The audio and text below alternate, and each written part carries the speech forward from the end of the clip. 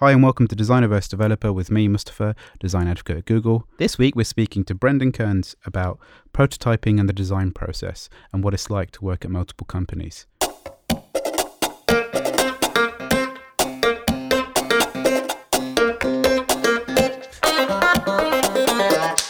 You've worked on prototyping tool and you've worked as a UX designer in multiple companies. So getting your perspective on the general gist of prototyping. I've always had this feeling of when someone's prototyping something as a designer, what you end up showing to the developer is not the final thing, but an approximation. How do you feel about the state of prototyping tools and just the process in general? Because it feels a bit like a throwaway, like you put all your energy and heart into something which is never going to be used.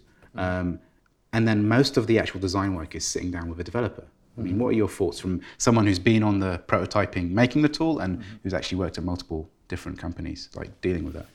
I think there's probably two different schools of thought. One is you use a prototyping tool to show intent. This is where we can go, what we want to do, how it might work.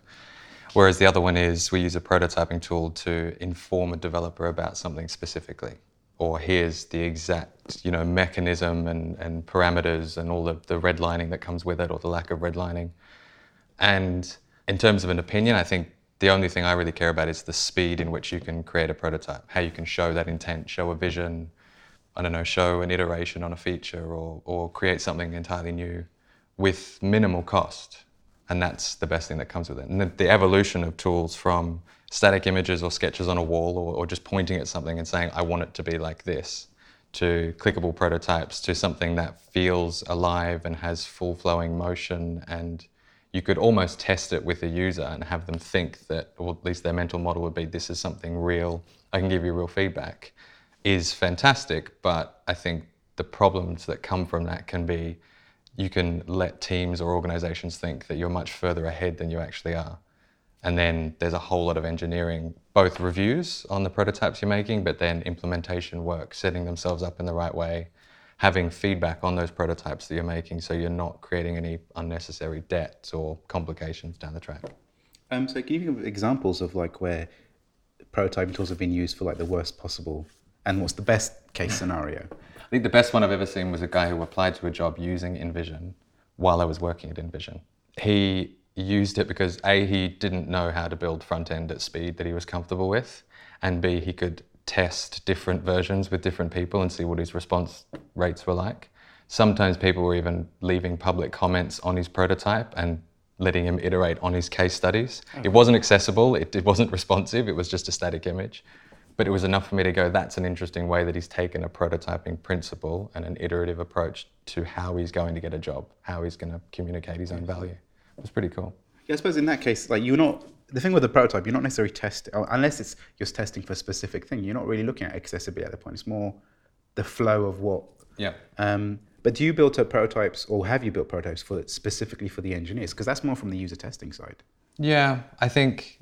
Or does the thing change? Because again, I suppose it's intent. I think it can change purpose over time. You can end up using, to your point about throwaway prototypes, the faster you can come up with them and throw them away, fine. That's just the investment in time that you do as a designer to get to a solution. Setting up an engineering team or pairing with them to kind of hand something off or start developing it can be something different. That's why I think specs and guidelines are a lot more, and principles are a lot stronger when you can inform the developer on some of the variables that they need to stick to or you want them to stick to, but then you show them a user's walk through time with the prototype so they go, all right, I can absorb that, build something with the technology we have, invent what I need to, augment what we don't have or do have at the moment, and then stick to a set of principles, variables, guidelines, overall narrative. What do you think about redlining?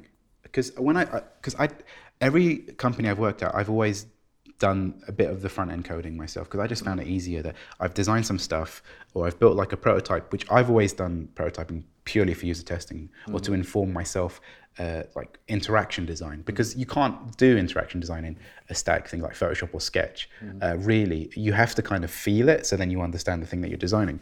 But then oftentimes I'd build things as well. But when I came across the idea of redlining, that seems like a really alien thing where you're designing your sketch file or whatever, and then you say, okay, this is going to be from this 4 pixels to 4 pixels. It's a very prescriptive way and conveyor belt way of design. I mean, do you find that to be the case, or is that maybe me thinking of an extreme?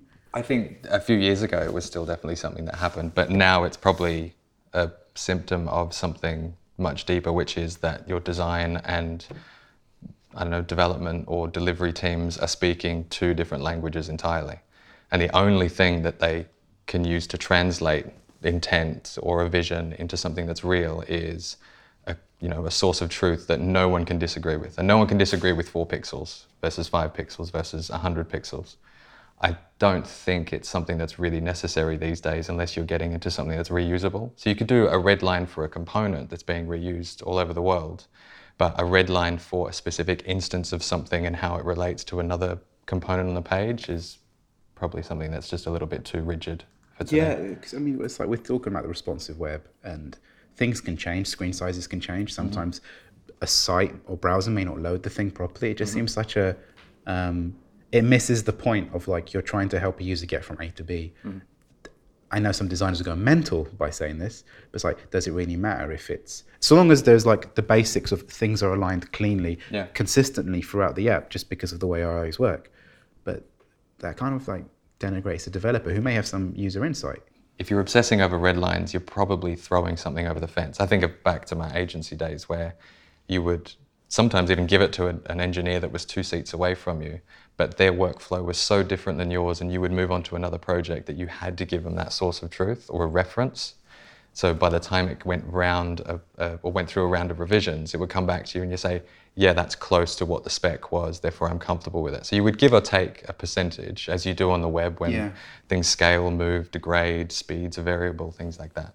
But I don't know, in product teams these days, if you're not designing the future state of something that you own and looking at its current state and going, that's not quite right, that doesn't match the original intent, and saying, can we just nudge this component here or change this variable, probably means you're not holding on to 2 tracks at the same time, which is a little bit naive.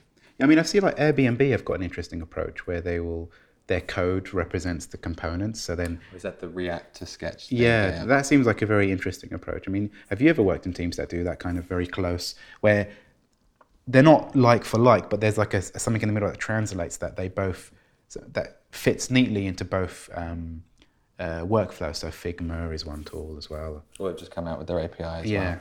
I think the closest we've had was working with a design ops team that sat within a product team but had front-end engineers. So they kind of informed the product designers and design leadership what variables we should be playing with by living in 2 worlds. They would tool you properly, and they would also make sure that they were drawing from or pushing those variables in the actual product itself, in all the experiences you're building.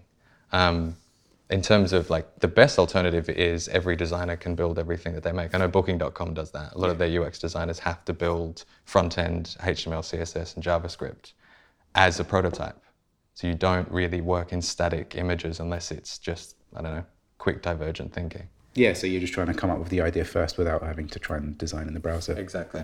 So I remember you once mentioning scenario-based design. So traditionally, and still to these days, you get these requests, which is, we have problem X, I need you to solve it in these screens or this single surface.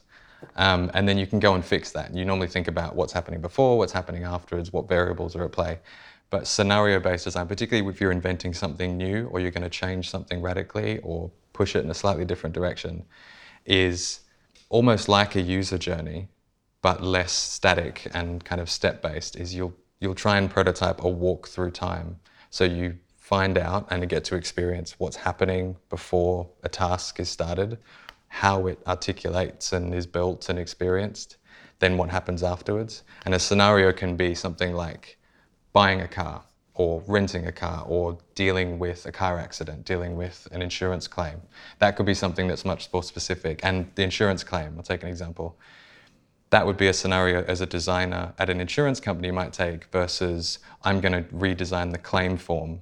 And it lets you have a lot more different a lot of different perspectives other than maybe just the leadership you're dealing with or the person who's incentivized to get less successful claims, more successful claims, this kind of information. So you can start to balance out and really be that kind of that stretch-armed person that lives in a few different worlds but has the perspective of the user. Because you're framing that argument rather than putting really subjective opinions on a particular field, screen, or widget, whatever it is. So you're looking at the context like from start to finish, rather than, like you said, designing an individual.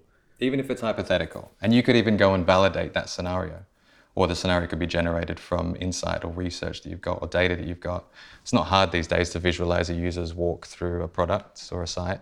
Yeah. So you can, if you're going to make a change to that, run a scenario that would take that same path or a slightly different one that you're trying to make, and just see how it feels, see how it works, test that, see how it lands internally, see if it's going to screw up anyone else's metrics. And if it is that okay? You're going to create incentives somewhere else. Yeah, I mean, I think during design sprints, they call it user journey mapping, where you actually look at the entire step. So if someone's buying a coffee, like them from searching online, then from walking down the street, so then you're actually understanding the complete experience rather than just the visual UI. So how can people really start thinking more about scenario-based design rather than very specific-based design? I don't know if there is an equivalent or an opposite of that. I think if you get, and think about this every day, is you get requests from people, you say they come to you with a problem, it's just taking one level up, and that's it. It's just think about the problem itself that you're getting and the person who might be doing it.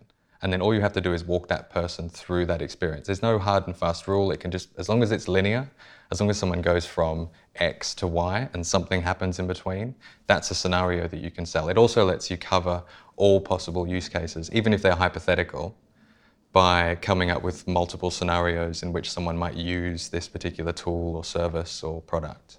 I found that it's a lot more exhaustive than you think it is, and it lets people debate the merits of the scenarios you're trying to design for rather than a specific instance or a screen. Because you can win that argument and then lose the entire experience argument, and you've done a crappy job.